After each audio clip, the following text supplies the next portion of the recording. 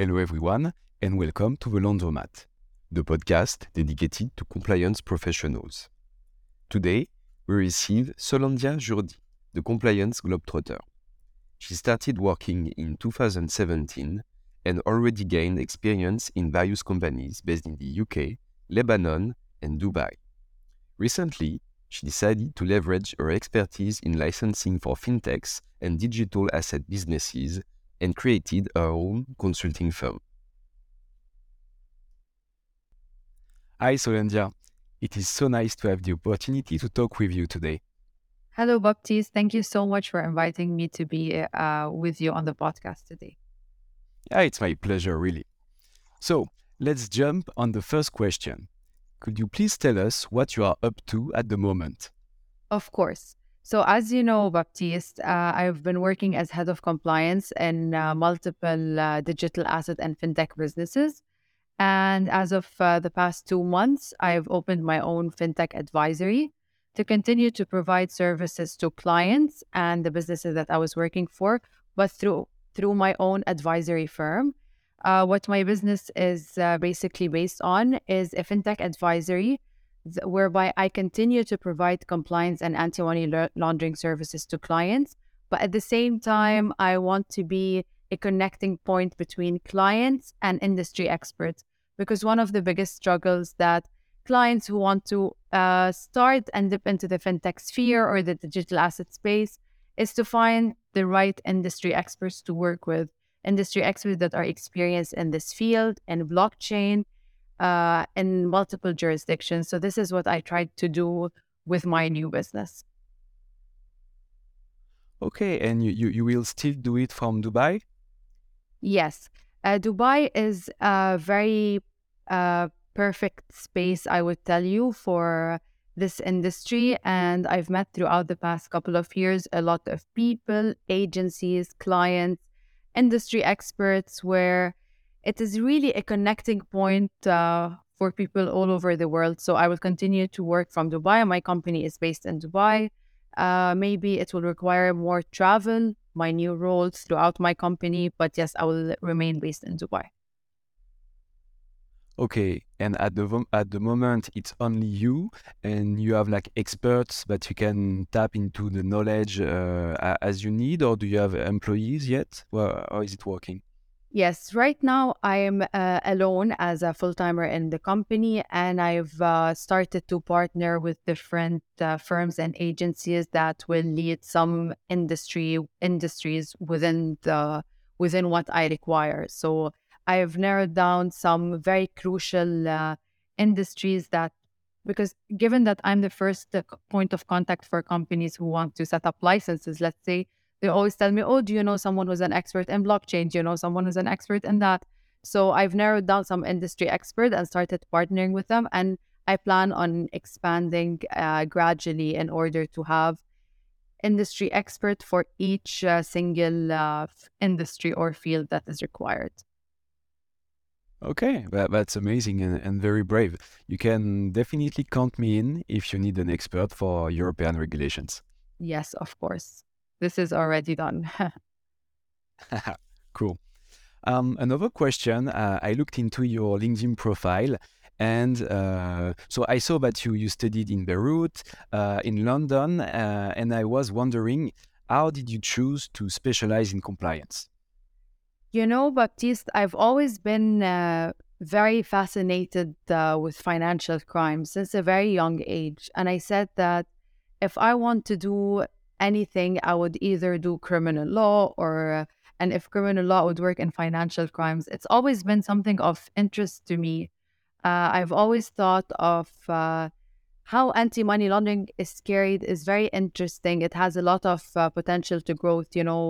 I knew people who worked in anti-money laundering in 2006 and 2005 when it first started growing, and I always thought it's very interesting, and it stayed with me. Some people think I'm crazy to have loved it for a very long time, and maybe it's boring, but I think it's very interesting, always changing. You have to stay up to date with the field, and you can always grow and develop. Some fields, not to name any, but I feel like some fields are a bit stagnant, but financial crimes and compliance, it's always ever changing and ever developing. So I found really a thrill in this field, so which allowed me to take a chance on it, because when I studied it, I was like, okay, it's as interesting as I thought it was. So every time I researched, I was like, okay, it matched my expectations, which allowed me to continue with it. Yeah, I mean, I completely agree with you. We need to keep up with the regulations, but we also need to keep up with the money launderers. So it's a very challenging field, and compared to other ones, it's also kind of easy to find meaning in what we are doing. Of course, I agree. So another question, you have a very international profile, and I know from experience, I have friends from Lebanon that you tend to move around a lot for work. I saw that you work in the UK, in Lebanon, but also in the UAE. Did you notice interesting differences in the compliance industry between these countries? Yes. I noticed a lot of differences, and I'm very grateful for the international exposure that I've got working in three different jurisdictions. I always say that each one is different and it brings its own challenges. The UK, for example, is a country that has a lot of rich knowledge and structure in anti money laundering, and there is a lot of case studies. And you can really, from an academic point of view, and you go back in time, you can learn it differently because it has more history.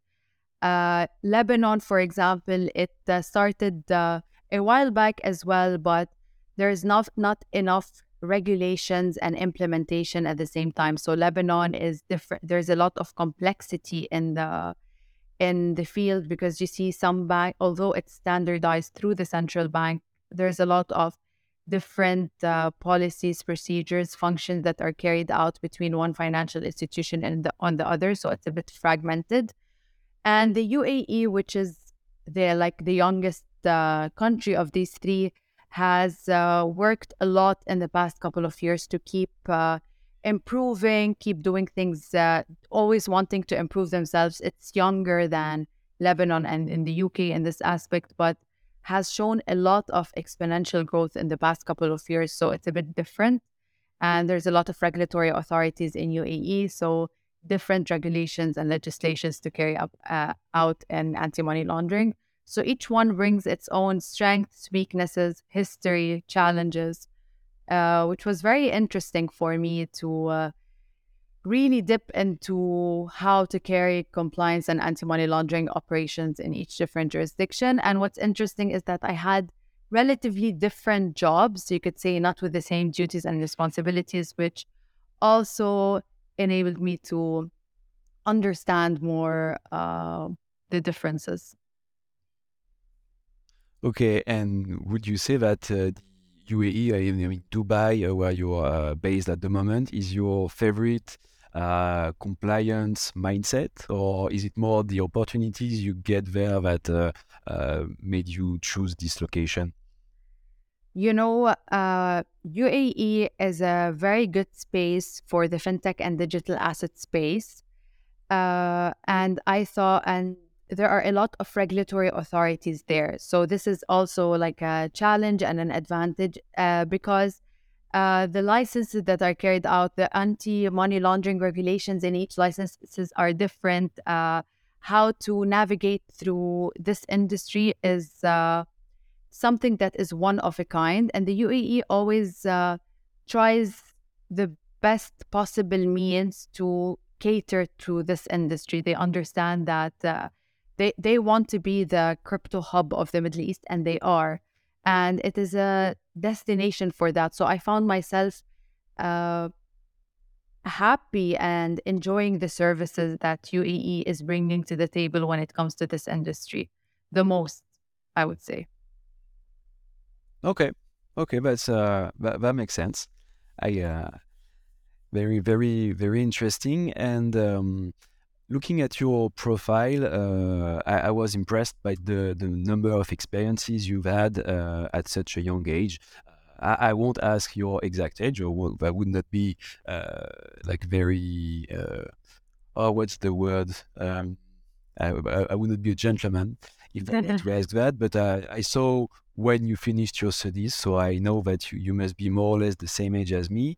And I was wondering, is there a secret formula that you could share with us to get to such high responsibilities within a short period of time?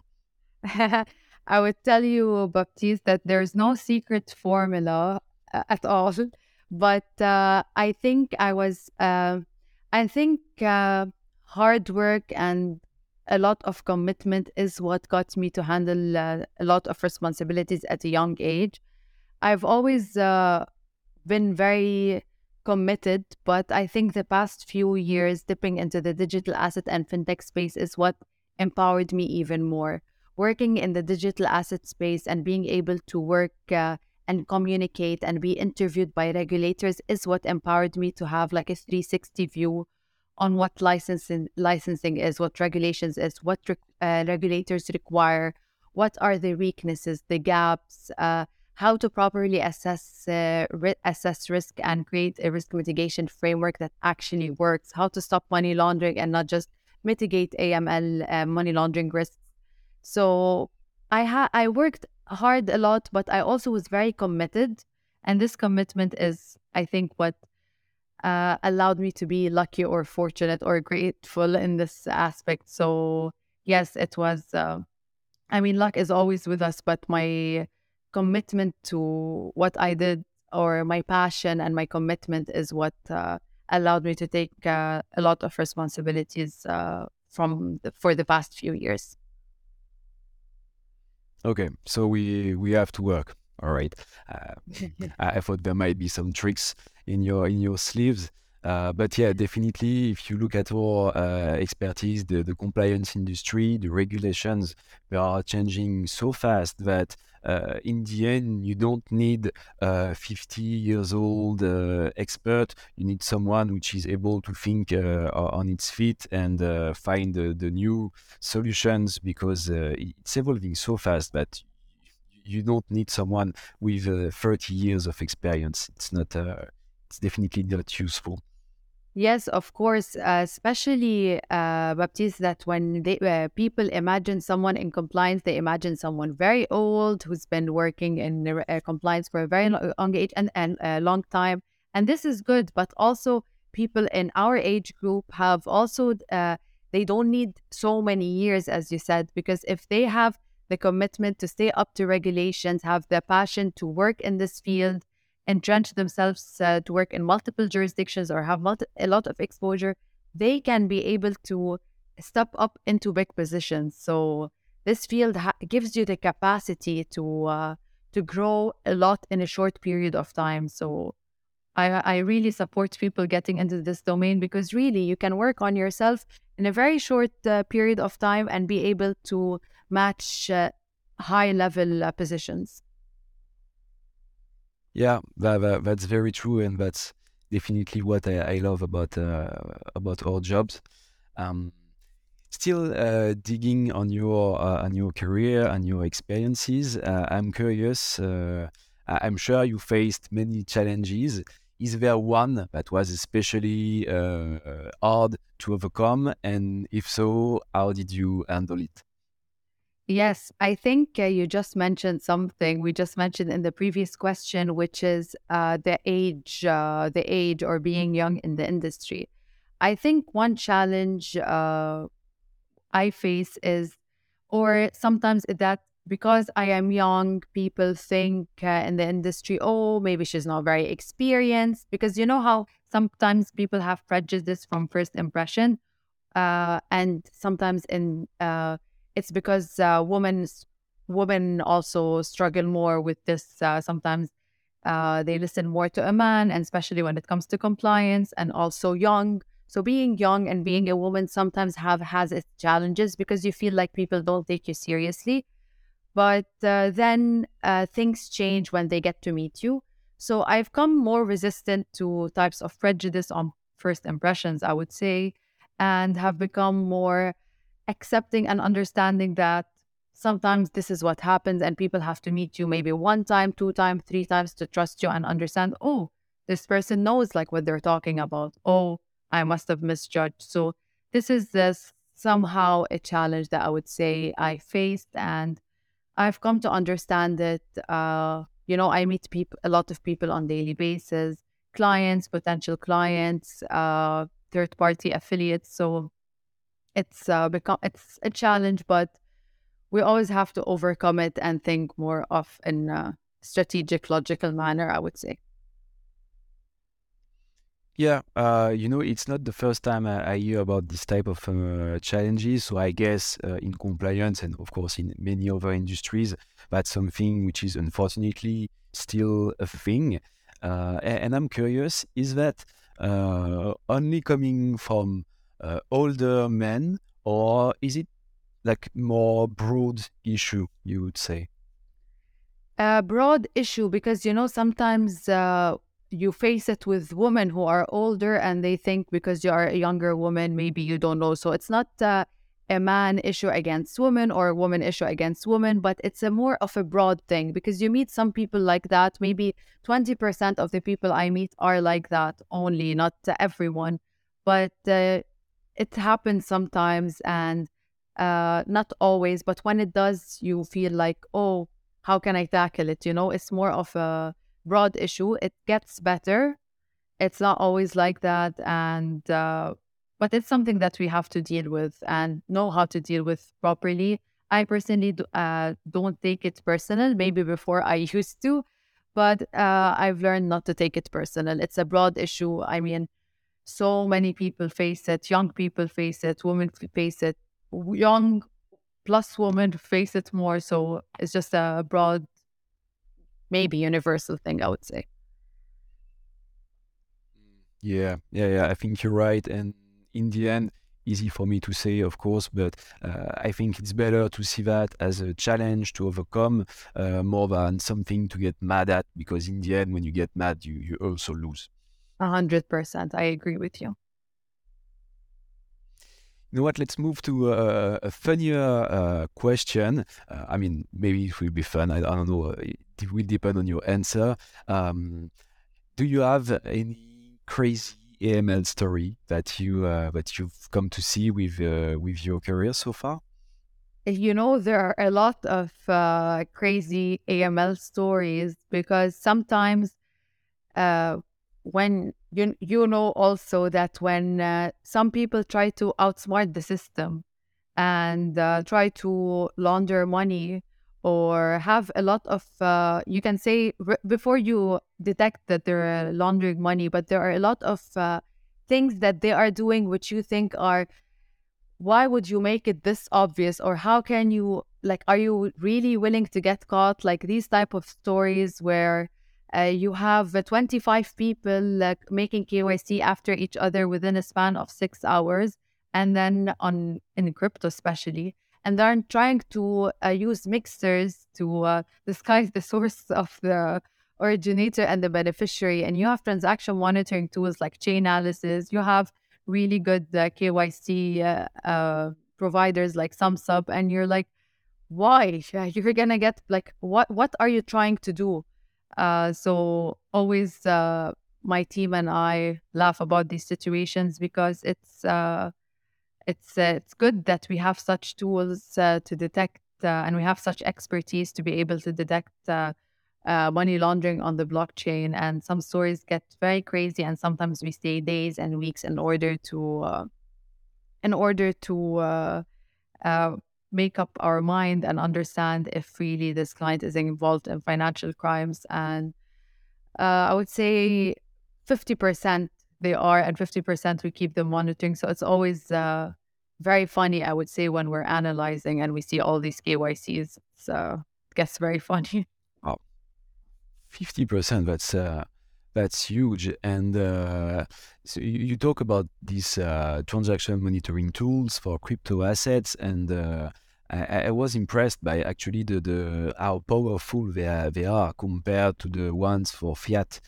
It's so much more convenient for us compliance officers. If you want to track the journey of a coin, you can literally track it to the very first moment he was emitted. So I think it's going to be a game changer for the industry in the coming years. Yes, blockchain analytics tools are really good, and they've also improved the past couple of years. For example, Chainalysis, I've been using it for more than 3 years, and I know when these tools started launching, they were more limited because it was the beginning of the rise of this space, and what they are now is completely different. They work on centralized businesses versus decentralized businesses, and they've grown a lot and they continue to grow, they continue to develop.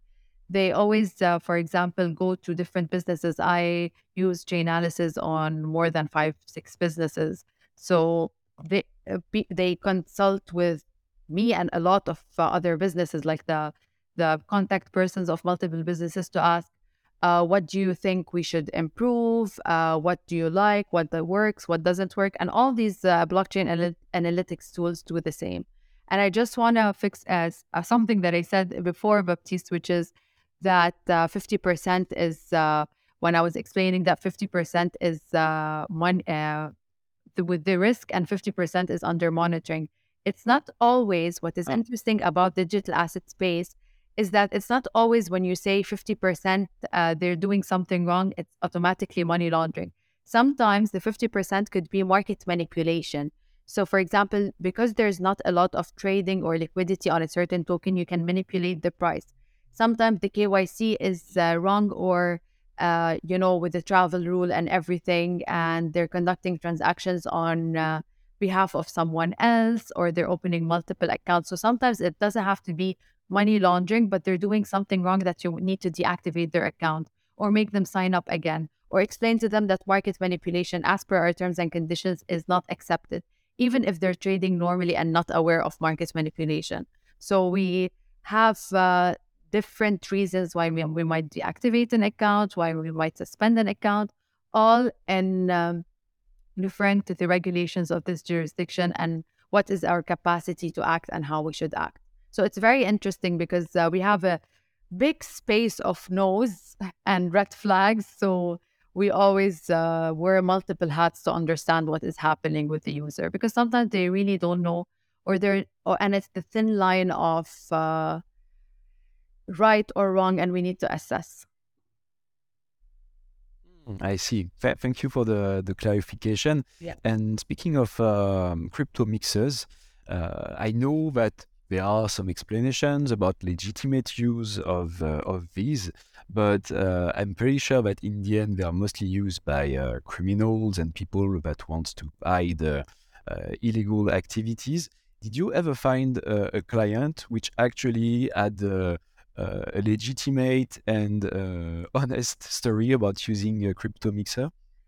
Yes, I've seen clients, and sometimes friends of mine tell me that they received their funds from someone, and this someone received it from someone, but unfortunately, that someone received it from somewhere that was related to a sanctioned address. So sometimes people want to just disguise the originator because they know somehow that Binance suspended someone because he's linked to that account. So sometimes they just want to disguise the originator so that they don't face troubles, but they are completely oblivious of why it was linked to that. But other than that, no, Baptiste, there's a lot of cases of terrorist financing from mixers.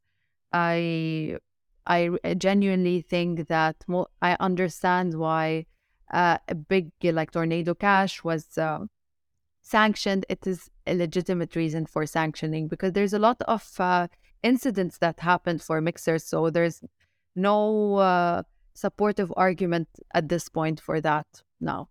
And we are doing everything, and all these regulations are coming into place to really mitigate financial crimes. So having mixers being used on day-to-day basis is kind of a setback at this point because we want to support the growth of digital asset industry. But mixers is something regulators do not want to at all turn a blind eye on, and it's understandable. Yeah, that's a very tricky question. And you mentioned the regulators, and I know that you have this expertise in licensing for fintechs and digital asset businesses. Can you tell us a bit more about the type of licenses you work on? Yes, of course. So most clients, and I would say most of my work is related to virtual asset service providers, VASPs. And you know that with the crypto licenses, each country has different services that they offer under virtual asset businesses or our virtual asset service providers. Sometimes clients want from me just a custody license, sometimes a full marketplace with custody and also running an exchange. Sometimes they just want a financial institution license, but this is like a fintech license that allows you to also work with digital assets. Sometimes it's a payment institutional license. Sometimes we work on money service business license, the MSP in Canada, or money transmitter license. There are a lot of licenses that fall in similar categories and include different services because, as you know, Baptiste, more than me even, that sometimes when you want to work across two jurisdictions, you might have the same license, but the business activities of each license differs. So I always want to know from the client, what exactly do you want? Do you want really the full marketplace or the custody license? Do you want to offer a payment merchant along with it? What exactly do you want? Because the business activities of the license is key to understanding which license I want to undergo. And all of these licenses, I work in a lot of jurisdictions for that, and which brings me back to why I chose Dubai, because Dubai gives this international exposure and clients there. And the companies that I've worked for always want to open in multiple jurisdictions. For example, Estonia, virtual asset service provider VAS. In Canada, the money service business. In Dubai, we have different regulatory authorities. So there's also different VAS licenses, etc., etc. So yes, these are mainly the licenses I work on. Okay, that's very diverse, and it must be very interesting to work on such different projects on a weekly basis. And so you said that Dubai is very open to the world, is very international in its developments, especially for fintechs. And I want to finish on this question. What are, in your opinion, the key compliance challenges for the crypto industry in Dubai? Yes. So in Dubai, or let's say in the United Arab Emirates, in UAE, there are a lot of regulatory authorities. We have in Abu Dhabi Global Market with its own crypto regulations. In Dubai, we have the Securities and Commodities Authority, which is a regulatory authority with the central bank. The central bank also is its own authority, and we have VARA, which is the newest regulatory authority in Dubai, Virtual Asset Regulatory Authority for crypto. So it's a very interesting challenge, I would say, how the regulations of each of this regulatory authority will come into place and shape the crypto space. Because in ADGM, which is Abu Dhabi Global Market, has its own regulations. So this will be different than if you want to obtain a license in the Virtual Asset Regulatory Authority, which is VARA, or different that if you want to also, I forgot to mention, DIFC, the Dubai International Financial Center. So each regulatory authority has its own regulations. So if you now want to set up a crypto business, I will lay them out all for you and tell you which one do you want to proceed with. And you will ask me, what are the advantages of each one? So this is a challenge because the most important thing I would want in UAE is to have more or less of a standardized form of regulation so that they all match in terms of how the compliance, AML, legal functions, tools, procedures, and policies are relatively the same so that we can have a very good, solid foundation for wherever you set up your business. There won't be big gaps or changes between them, but they're more or less on the same level. So UAE is very open for digital asset businesses, and really it's one of the few countries who have a lot of regulatory authorities that you can choose where to set up your business. But I would want them to have a very similar and solid foundation on all of them to in order to really grow and become the crypto hub of the world, I would say. Okay, super clear. Thank you, Solandia, for all of this information, all of these insights for this region that I don't know very well, and I'm sure many people in Europe don't know well yet, but it will change in the near future. I'm sure of that. It was a pleasure to chat with you. I hope it was for you too. Keep me posted on the evolution of your new business.